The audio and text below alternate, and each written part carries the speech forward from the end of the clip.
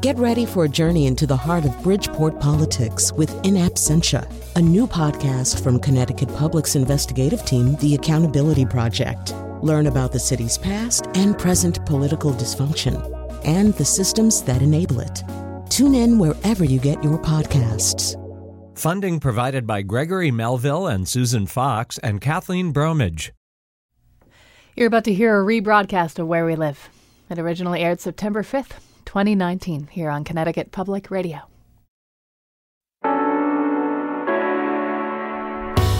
This is Where We Live from Connecticut Public Radio. I'm Lucy Nalpathanchel.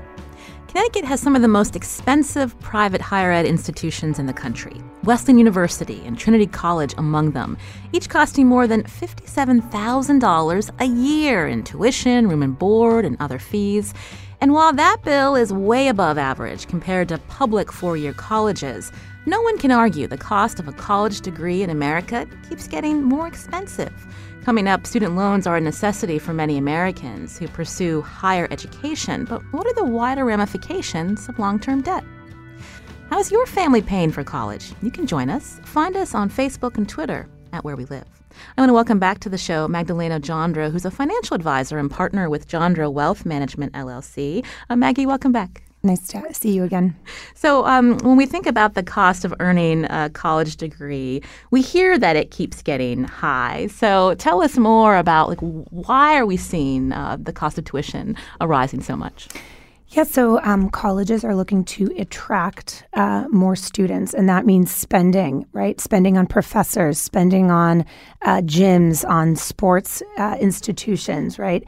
There are thousands of colleges here in the United States, and so to attract the right person, often you need the newest facilities. When we think about how colleges and universities are attracting students, not everyone can afford to pay the bill just outright. And so I'm wondering, are we seeing more colleges and universities looking to students internationally who may be able to foot the full bill versus American students who have to figure out a way in different ways of paying the bill? Yeah, so many schools do look at that. They do look internationally. Often those students are full pay.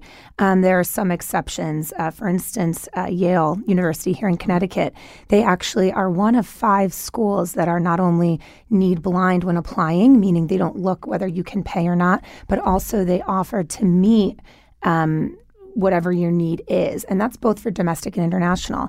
But otherwise, most schools don't provide that sort of grant or scholarship money internationally. Mm. When we were looking at putting this show together, there's obviously this is in the news a lot, but there's actually something that was happening in the state of Illinois. Some families were coming up with a workaround, so to speak, so that their child would be able to access student aid. Can you tell us more about that? Yes, so this was not illegal. This was a loophole in the financial aid process. Whether it's ethical, we could talk about that at another time. But essentially what was happening was parents in Illinois were giving up guardianship of their high school students in order for them to receive more financial aid when they apply. As again, this was a loophole, and so it did work for some parents. And of course, the legislators there and regulators are looking to close that loophole now. Oh, that's really interesting that some families thought of that possibility. But guardianship, that's really serious. That's when someone doesn't have a parent or parent that can really take care of them, and they come up with a legal way to be able to, make do. And so the idea that families are exploiting that is troublesome. Yeah, absolutely. I know later on the show we're going to be talking about the mental health piece about this. Think about the effect of your son or daughter. You've given up guardianship of them simply for you to be able to afford college. I mean, it's definitely something stressful. And I think what was interesting here, unlike the other high-profile case, which involved celebrities and the educational consultant, William Singer, in this case, it was a lot of middle-class to upper-middle-class families, which maybe traditionally could have afforded college in the past, but given exponential increases in tuition, they're now looking to also find creative ways to fund school.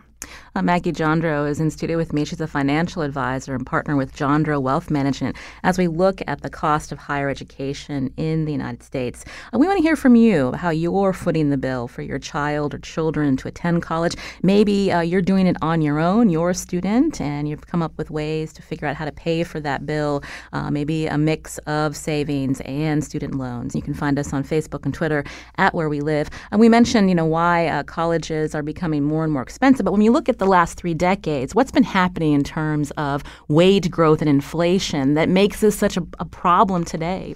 Yeah, so inflation, of course, is the rising costs of goods and services, right? And when we look at college, that is a service. So inflation over the last 17 years has averaged about 3.7%. Tuition growth over the last 17 years has averaged 7.4%. That is almost double. So when you think about the cost of other goods and services, they're not rising as quickly as tuition is. And then wages, of course, what we earn, how do we pay for these goods and services? The short of it is it just hasn't kept up with inflation, and especially not with college tuition. So looking at the years 1989 to 2016, the Federal Reserve Bank of St. Louis found that wage growth was 0.3%. So when we're comparing that to tuition growth of 7.4%, it's almost 8 times faster growth of tuition. That's significant. And so you do then wonder, how are we meant to pay for college moving forward if tuition continues to grow at that rate? Student loan debt in this country, 44 million borrowers who collectively owe $1.5 trillion in debt, student loan debt, second to mortgage debt.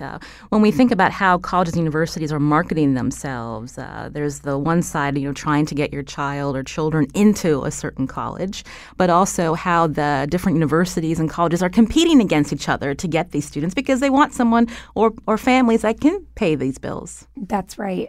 So there have been a lot of different rankings out there about the best college for your value, right? So maybe on paper, the college is $50,000 tuition, but some colleges do give more or traditionally more aid. I think the top of that list last year was MIT. I know Yale here in Connecticut made the top 5 of that list.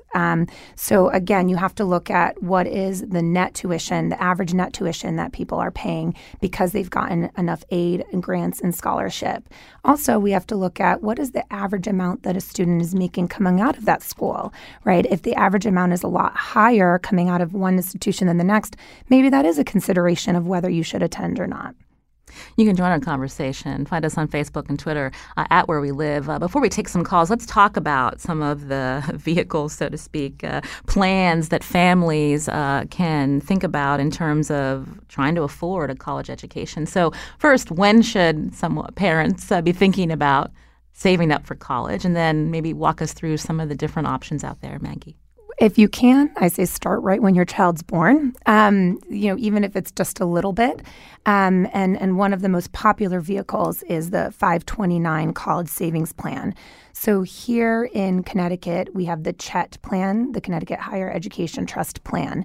It's really advantageous for a few reasons. It's tax-free investing, meaning that the money you put in grows tax-free, and so long as you're using it for a qualified education reason, you don't pay tax on it. Also here in Connecticut, you do get a state tax deduction, $5,000 for if you're filing single and up to $10,000 if you're filing joint. So if you're still itemizing your deductions, that's great. But beyond that is you as a parent, if you open this up for your child, you retain control of the account. I always get the question, well, what if they decide not to go to college or what if they get a scholarship? Well, you actually retain control so you can give that account to another child or another family member. You could even use it on yourself. And I think what's most important is it has the least effect on financial aid in comparison to another type of account, such as a UTMA or an UTMA account. That's interesting because, there's the argument, lots of middle-class families will say, if I'm putting aside money, who knows what the sticker price will be another 15, 18 years from now. And if I've got this pot of money, that'll work against me, and I still won't be able to pay my son or daughter's college bill. Sure. If you are lucky enough to be able to save any money, right, you're either going to put it into a savings account or you're going to put it into this 529 plan. And I can tell you that what happens is there's an expected family contribution or an EFC calculation that is used to determine how much financial aid you are eligible for. And parental assets and parental income have the lowest effect on the EFC. Student income or student assets have a greater effect. Without getting too deep into the numbers, if you have a 529 plan, the maximum kind of reduction you can get in benefits because of that amount is 5.64%. On the contrary, if you just gave the money to your child, that reduction is 20%. So you can see how that's the most minimum effect. I mean, if you have the ability to save, that money is going to be there somewhere anyway, so you might as well put it towards something that you want to pay for in the end. So 529s, that's the most common, but there's other options, other savings accounts, Coverdell, and then also the acronym UTMA. Tell us about this. Sure. So a Coverdell has become a little less popular than the 529 plan. It has the same kind of tax provisions that I mentioned already. However, there's limits. So there's a income limit. So if you're making somewhere between $95,000 and $220,000, depending on how you file taxes, you're already going to be in that phase-out period. You also can only be adding money until the beneficiary or your child is 18 years old, and that money has to be used by the time they're 30. And there's a $2,000 a year limit per beneficiary. So it has a lot of the same benefits as a 529 plan, but a lot more limitations. And for that reason, only about 5% of Americans have a Coverdell in comparison to 42% of Americans have a 529 plan. The UTMA, or the UTMA, which you mentioned, that stands for the Uniform Transfer to Minors Act. And it's essentially a savings account that you can invest assets in that you set up on behalf of your child. The money must be used for your child in the end. But the interesting point here is it doesn't have to be used for college. However, when the child reaches the age of majority, which here in Connecticut is 21, the child is able to use that money for whatever they choose. So maybe it's something responsible like college or a down payment on a house, but it could be something that they just really want, like a fancy red sports car. So that's one of the problems there. The tax treatment isn't as favorable as the 529 plans. And as I mentioned, it's considered student assets. So it's going to be a greater reduction on financial aid than the 529 plan.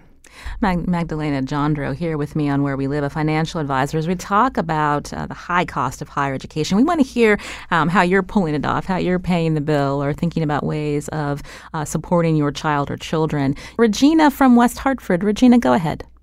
Hi, I'm the mother of triplets who are in their junior year of high school, and another one is a freshman.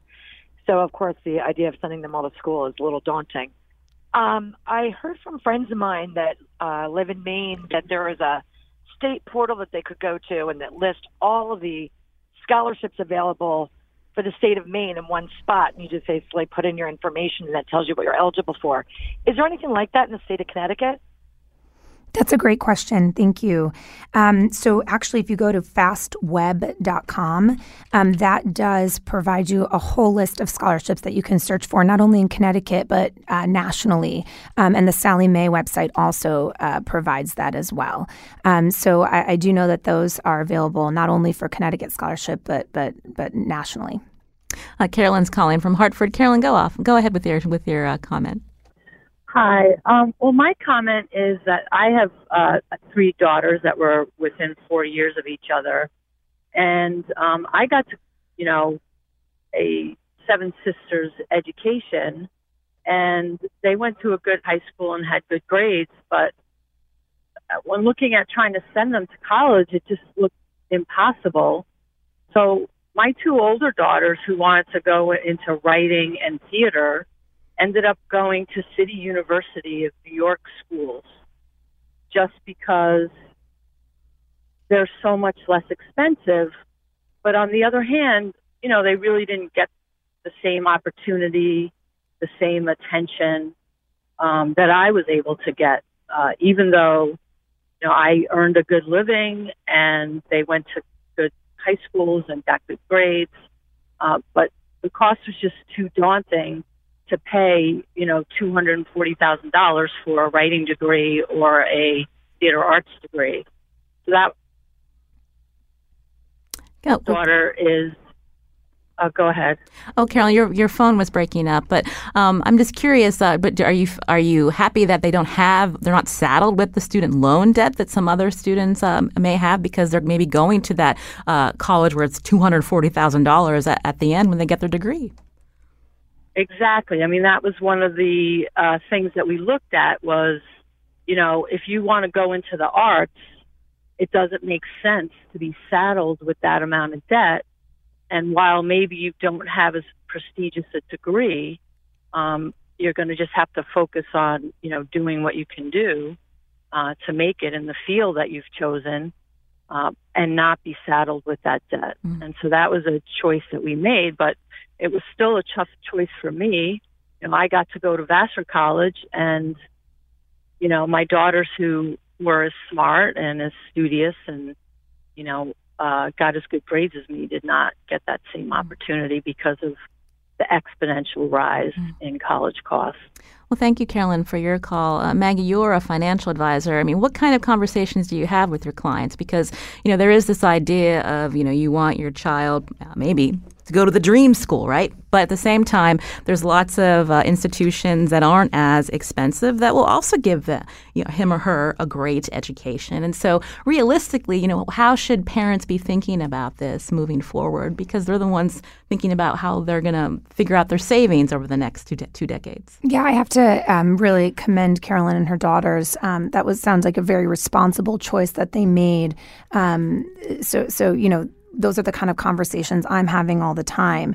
I love to use this tool when I do seminars on this topic called a Nitro score.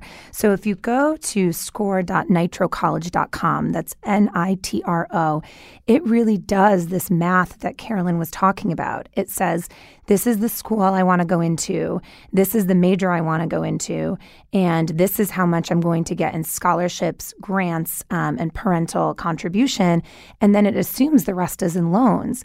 And then it shows you the average income that major from that school earns your first year, second, third year out of school. And you can even put in where you want to live. So a lot of students say, I want to go live in a big city. And, when you are saddled with debt and maybe making only $30,000 a year, you might not be able to live in that big city. And so when students use this, it's a really easy tool. It gives you kind of a score with a red, yellow, and green saying, you should go to this school and take out these loans, or you should think twice. I think that really helps people make those decisions because the numbers simply don't lie, right? You have to think about what kind of life do you want over the next 4 years, but also what kind of life do you want thereafter. This is a very small piece of your entire life. And, when I talk to education consultants, they also say going to the best school doesn't mean necessarily better resources. Overall, the statistics show it really just depends on what you do while you're there, the connections you choose to make, the internships you decide to take on, whether the school is more prestigious or less. Bob's calling from Berlin. Bob, go ahead. Yeah, well, I do agree with what she is saying. When we were making a decision for my daughter to go to nursing school here in Connecticut, Quinnipiac was actually offering probably one of the best nursing programs around. Unfortunately, 4 years later, she's about $115,000 in debt right now, and we've taken on some of that debt. And since graduation, she's been working steadily, but it's just a mountain of debt, and it's almost $1,200 a month. We haven't tried to combine our loan yet.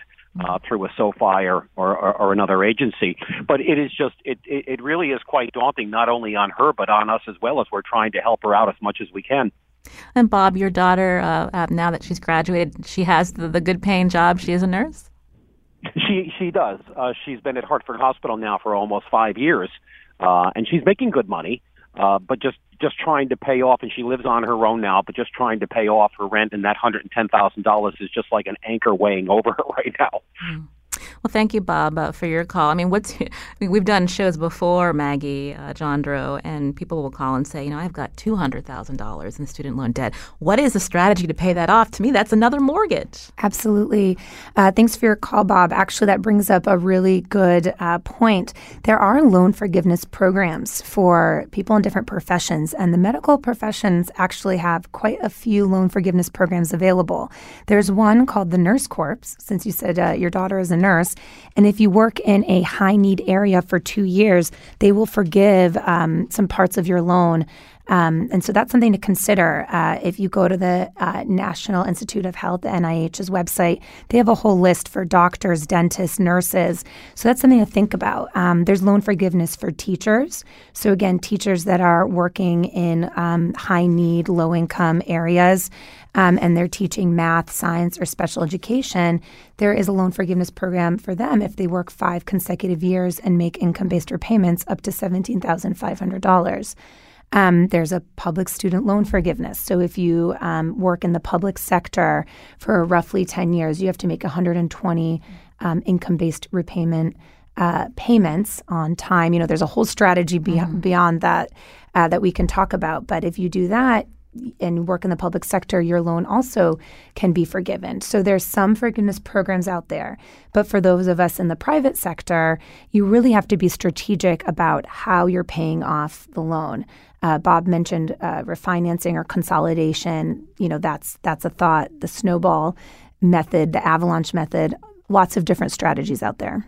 I know NPR just reported there have been issues with thousands of borrowers who were doing public service jobs like teachers, like nurses, that have not been able to get that loan forgiveness. And so there was an expansion by Congress, and those borrowers are applying, and they're still getting denied. So we'll have to check in more about that program. But I want to take one more call before we head to break.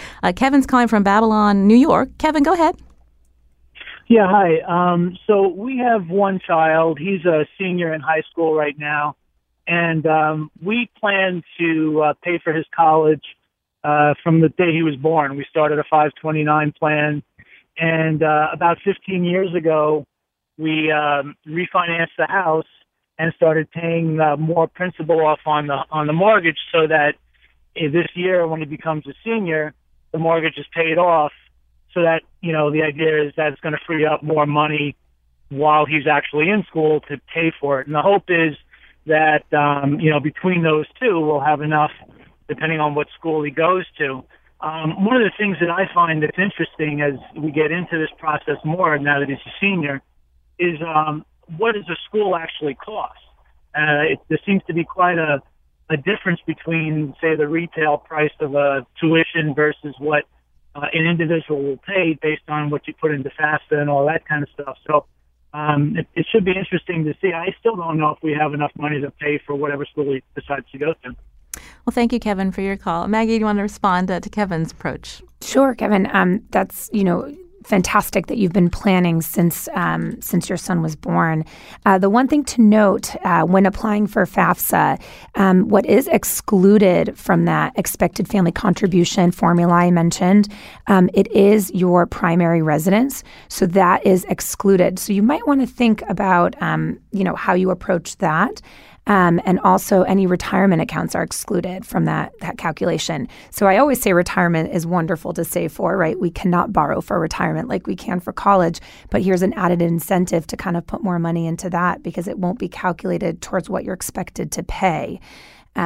So that is something to think about. But in terms of putting into the formula and what schools actually cost, there are added costs. It's not just tuition. It's room and board. It's electronics. Thankfully, the 529 plans do cover a significant amount of items beyond just tuition. This is Where We Live from Connecticut Public Radio. I'm Lucy Nalpathanchel. We're talking about the cost of higher education in America with my guest, Magdalena Jandro, financial advisor and partner with Jandro Wealth Management. Now, after the break, we're going to continue our conversation. Also find out how are all those free college programs doing in other states? And how are you paying for college, whether for yourself or for your child? Join the conversation. Find us on Facebook and Twitter at Where We Live.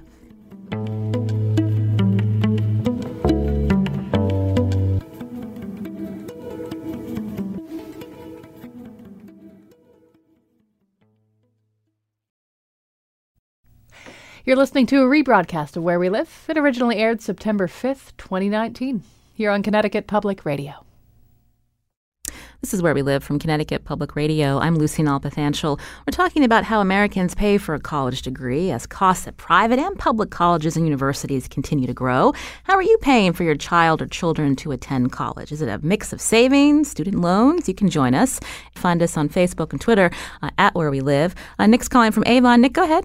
I'd just like to talk a little bit about the GI Bill because I did 4 years in the Coast Guard after high school. I wasn't quite ready to go to college. And the GI Bill, basically, I immediately became financially independent from my parents. And then once I got out, I got 4 years of free in-state tuition to, basically any college in the U.S., any in-state college in the U.S. And you also, on top of that, get a housing allowance per month. And so, like in the Avon area, that's like around $1,700 or $1,800 a month. And that's something that I've heard a lot of these shows about student loans, and nobody mentions guidance counselors don't mention the military as an option, but it's a great option, and there's a lot of different jobs you can do in the military too. Well, thank you, Nick, for your call to remind us about the GI benefits. Karen's calling from Waterbury. Karen, go ahead. Yes, hi, how are you? Good, go ahead. I've been a community college professor for over 30 years, and I think that families who do not have the financial means to pay any tuition really need to have conversations with their children about their direction. You can attend a community college for about $4,500 a year. Let the students prove themselves academically, let them grow up a little bit, mature, and find their direction, and then head off to a university for the last 2 years. I've seen many students come back from university and go to the community colleges because they just weren't ready. They had no direction. And I just think that parents are foolish to allow an 18-year-old to bankrupt their finances or to put themselves into debt for the next 30 years. Okay, thank you. Well, thank you, Karen, for your call. Is that how you talk to your clients about, again, Maggie, about the different options out there? I mean, everyone has a different plan, but, Karen brings up a good point. We talked about that there's more affordable options and not to go bankrupt. You don't want to live your retirement working because you can't have to keep paying for your child to go to college. Right, and student loans are not dischargeable in bankruptcy, I should mention as well. So you could go bankrupt and you'll still have student loans. I mean, she brings up a great point. I always say you can have anything you want. You might not just be able to have it all at the same time. So an example I always like to use is a student I knew got into very prestigious schools, but also got a full ride at University of Connecticut. And she chose University of Connecticut over, an Ivy League school because she knew she intended to go to law school. And her parents had the means to pay for the Ivy League school. But so in fact, they were a little alarmed. Wait, why aren't you going to this, dream school, so to speak? And she was mature enough to make that decision to say, well, I'd rather these funds be used for law school so that I could be debt-free and really pursue what my passion is, right? Because sometimes our passions don't pay us necessarily what we need to live on, especially if we have debt. So those are really important conversations to have, to think about alternatives. In fact, just this weekend, I was speaking to somebody, and he's enrolled in a coding boot camp. It's 8 weeks long, and they said that once he graduates, he is expected to have a good, solid paying job in coding. So there's a lot of those out there now too, those programs which aren't necessarily college, but they do get you a well-paying job afterwards. Maggie Jandro is a financial advisor here with us on Where We Live as we talk about affording higher education. Joining us now in studio is Danielle Douglas-Gabriel, who covers the economics of higher education for the Washington Post. Danielle, welcome back to the show. Thanks for having me. We just heard from a community college professor here in Connecticut, and it's something that in Connecticut there's talk about offering free college by 2020. And now, of course, legislators are trying to figure out, well, how are we going to pay for that? There's 19 other states that have some type of free college program. Can you run down for us how they're making it work? What states actually have a really good model out there? So you're right. It's been a really cool, organic grassroots movement on the state level. I think some of the best programs we've seen are coming out of state Tennessee. That's one of the older programs. And what's good about that program is that it recognizes that the traditional college student is no longer what we think of. About 40% of college students are actually over 24. There are a lot of adult learners. And so Tennessee expanded their program to not only include recent high school graduates, but also adult learners who never completed a degree. And that's had a huge adoption rate since they decided to do so. Other states, I think, are waiting to see what the uptake is before deciding whether to expand. There have been a lot of new entrants into this movement, including Maryland, New York. Rhode Island recently passed legislation as well. And I think they're trying to get a sense of what is the data showing us, who's really going after these sorts of programs. How can we make sure that the students who are the neediest are the ones who are getting this help? A lot of the hiccups and I think growing pains of these programs is trying to figure out how to roll them out in a successful way with deadlines, timelines, understanding when people apply for college, when they apply for the FAFSA, and trying to make sure all those things are kind of coordinated so that folks who really need this don't miss out.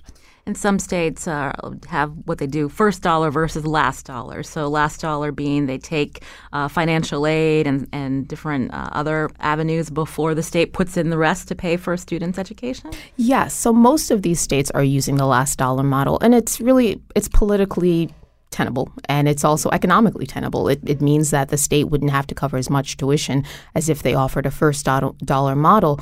Unfortunately, what that means is a lot of low-income students who are eligible for maximum amount of federal Pell Grants aren't getting a lot of that money, because once they max out on Pell on tuition, then there's few, if any, dollars left over that the state would come in for. So that's kind of a problem. There are some states that are considering expanding for not just tuition, but also books and transportation, which are also costs that have to factor in, even if you're living at home. So they're trying to figure out if that is going to be a fiscally sound model that they can replicate. Danielle, we referenced the 44 million borrowers in this country who are saddled with $1.5 trillion in debt. So demographically, who are we talking about? Who's most impacted by student loan debt these days?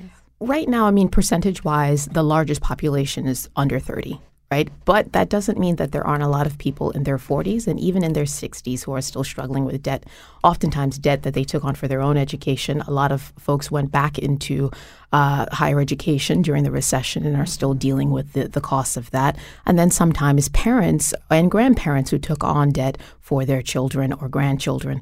I guess racial-wise, African Americans tend to struggle with student loans at a larger rate than others, in part because of delinquencies, also being unable to complete, dropping out. And so you're not getting that degree that would help you get a better job to make it easier for you to pay it off. So we're seeing a high level of default rates. And then even college graduates who are African Americans still sometimes struggle with those payments, in part because not having the family resources, racial wealth disparities make them more likely to have to borrow in larger amounts.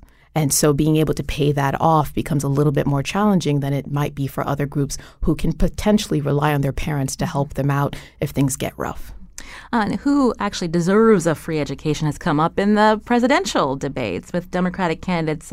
They've got different plans out there of who they think should be able to get free college. And can you walk us through what some of the big questions are in terms of who can be eligible for this type of program? So income has become a big issue, right? So you have candidates like Pete Buttigieg saying that he doesn't think it's right that the average taxpayer should have to foot the bill for a student whose family could afford to otherwise pay for college. And so he wants to assist students in their collegiate pursuits, but only if they're low income.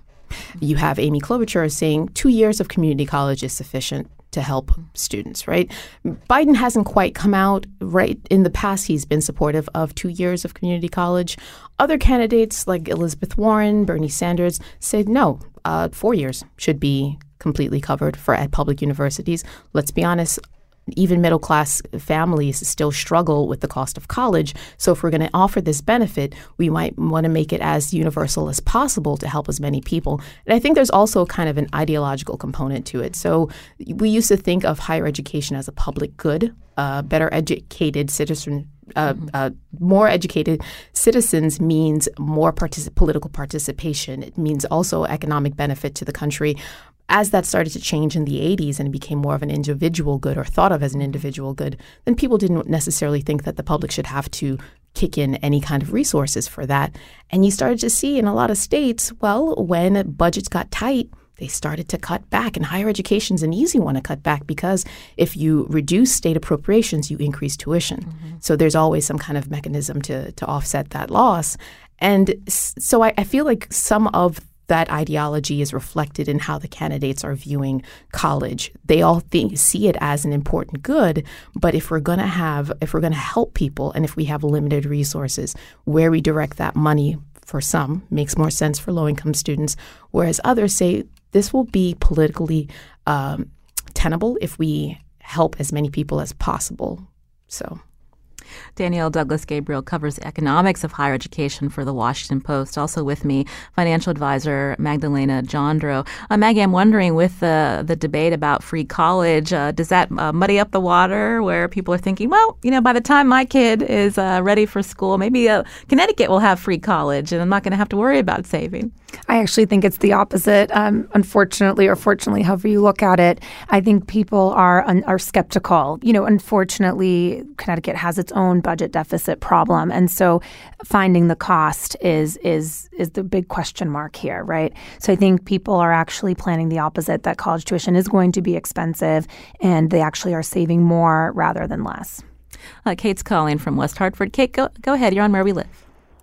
Hi, thank you. I'm calling because I have 4 young children, elementary school aged and younger, and I find it very confusing to figure out how to responsibly save for the 4 of them when, there's such a disparate amount that college could cost depending on whether, they go to a state school or a private university.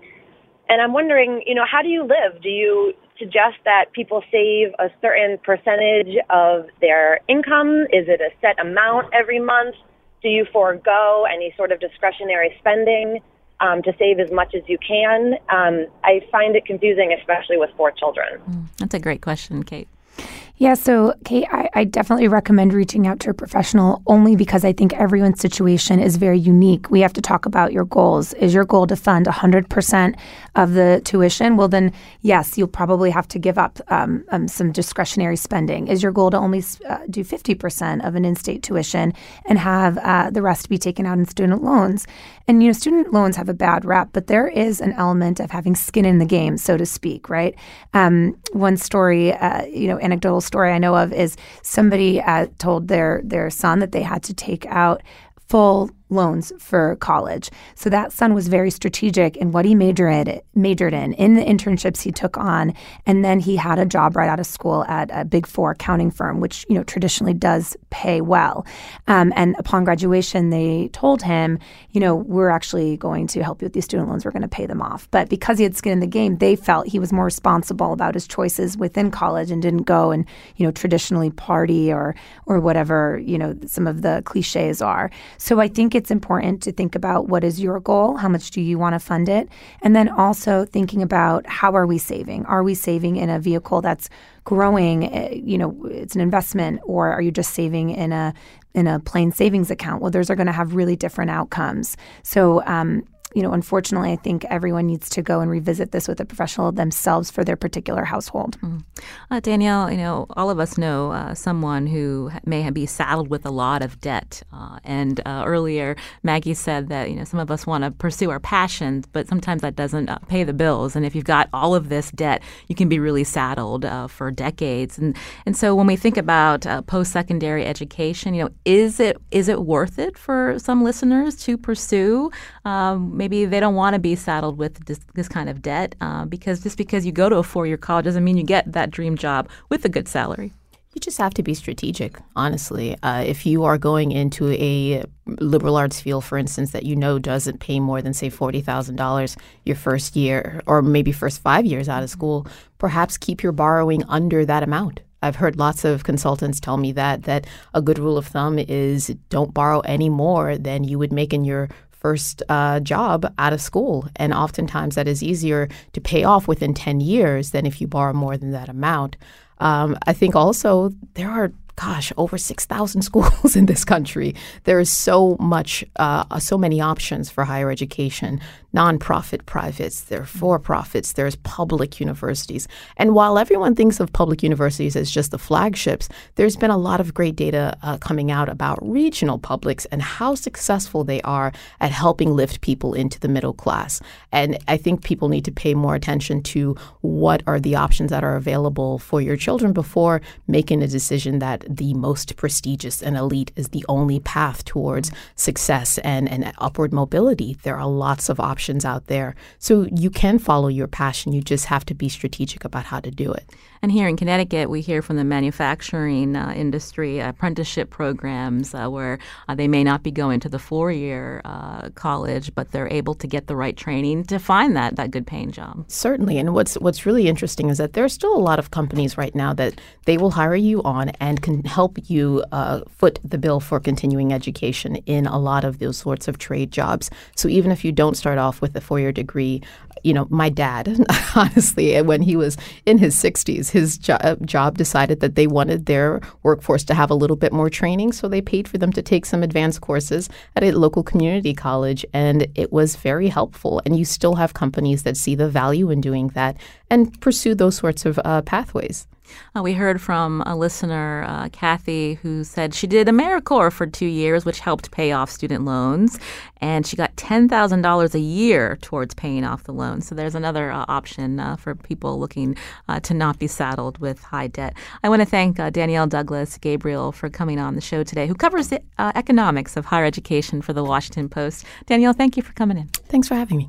This is Where We Live. I'm Lucy Nalpathanchel. After the break, we're going to talk more about, it's one thing to figure out how to pay for college, but it also takes a physical and emotional toll on students and families. So we'll talk more about that. You can join us too. Find us on Facebook and Twitter at Where We Live.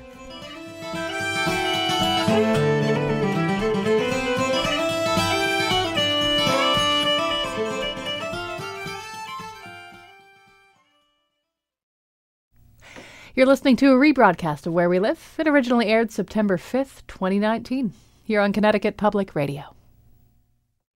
This is Where We Live from Connecticut Public Radio. I'm Lucy Nalpathanchel. Student loans are a necessity for many Americans who pursue higher education. But what are the wider ramifications of long-term debt? Joining our conversation now by phone is Arielle Pastic, who is a pediatric nurse practitioner at Connecticut Pediatrics at the Community Health Center. Arielle, welcome to the show.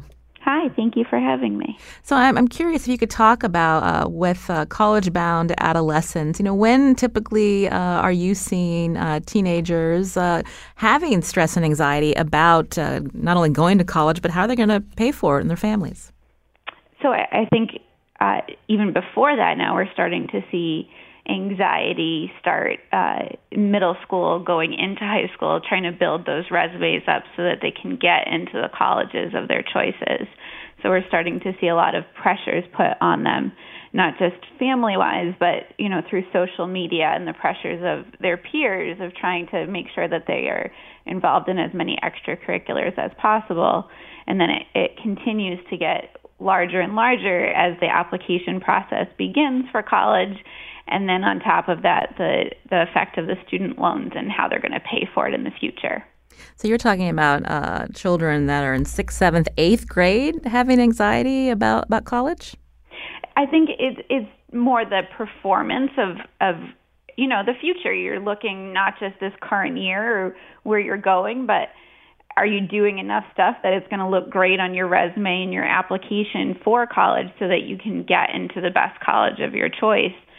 And nowadays, it's not just how great your grades are, but what else are you doing with your life outside? Are you volunteering? Are you playing sports? Are you doing other extracurricular activities? And it puts a lot of pressure on a lot of kids nowadays. We're seeing increased levels of anxiety. We know there's extreme wealth here in the state of Connecticut, but there's also income disparities. How does this break down when we're talking to lower income students when, they also want to have a plan for the future, but they're not really quite sure what they need to do and how their families are going to afford it? I think I see a lot of that here at the community health center is we're seeing a lot of children choosing not to go to college because they're working 2 jobs to help pay for the household expenses. And then in the process, if they do decide that they want that higher education, choosing the community college to start while they figure out where their future is going to take them. Mm. We were talking earlier with financial advisor Maggie Jandro. There is this real pressure on students to maybe get into where their parents went to school or to go to the dream school. So how do you have the conversation with families about maybe helping ease that anxiety and stress on their child? I think a lot of it is trying to recognize that every kid is different and every family is different, and trying to not put those extra pressures on your child is going to help them the best for their mental health in the future. So trying to say, do the best that you can do and get where you would like to go, but trying to relieve those pressures of making sure that they're getting to the highest level possible or going where everyone in the family has gone in the past. Mm. Do you find that families are receptive to that advice from you because you see the toll it's taking on their child? I do. I think, in a lot of the circumstances, you see a lot of families, we're seeing a lot more that are choosing the trade options. A lot of the trade schools here in the Hartford area, going on from there, they don't have to do the college route. And so we're seeing a lot of the lesser pressures put on them versus, making sure that you're getting to that highest potential in the future. Ariel, I mentioned you're a pediatric nurse practitioner, so that takes several years of schooling. How were you impacted, with paying for your education? I have a whole bunch of student loan debt that I'm currently working off. I think, I would have benefited from having some financial education when I was in high school and knowing where my future was going to take me. I started as a pre-med at a 4-year liberal arts college and decided my senior year nursing was really where I was meant to be in life. So I have a second bachelor's degree in in nursing, and then I got my master's on top of that. So I have a whole bunch of student loan that I'm paying off, and I think, looking back on it, I would have appreciated more of a financial education. I'm glad you bring up that point, Ariel. Maggie Jandro is still with me. Maggie, what needs to be done to, improve financial literacy, making sure that these conversations happen much earlier than when it's time to fill out the FAFSA? Yeah, so I already am seeing that across schools, people are bringing in financial consultants and trying to have that conversation at the high school level, thankfully. I think, the boomers went to college, maybe took out small loans, but it very often worked through college and were able to leave college virtually debt-free because of the cost was just so much lower. I think it was the millennials that really suffered the most because that's when you saw that exponential increase in tuition. But people were just signing on the dotted line, not really knowing because you were told, go get that degree, you'll have a great paying job after. I'm really happy to see that there's a lot more education and a lot more conversations around should you be taking on debt? How much should you be taking on?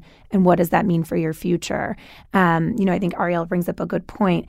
Let's talk to children about what they want to do going into school. And if they're not sure yet, it has become much more popular to start taking gap years. Maybe you'll work during that gap year and try to figure out what you want to do and don't just blindly pay money into a degree you may not need.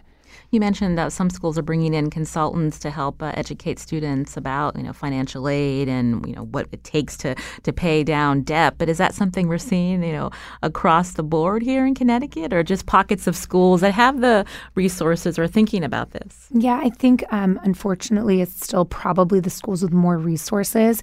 But for instance, I volunteer with the Connecticut Money School here, and I know that they do bring in experts to the lower income communities. and anyone can apply to the Connecticut Money School and bring in an expert. So check them out for sure. And they can bring in someone to talk about the cost of college and budgeting and credit worthiness and things like that. Well, I want to thank Magdalena Jandro again for coming in today here on Where We Live. It's always a popular topic, and we'll talk about it again, how to pay for higher education. She's a financial advisor and partner with Jandro Wealth Management, LLC. Thanks for coming on. Thank you very much. Also, Ariel Pastic, a pediatric nurse practitioner at Community Health Center. Thank you so much, Ariel, for joining us on Where We Live.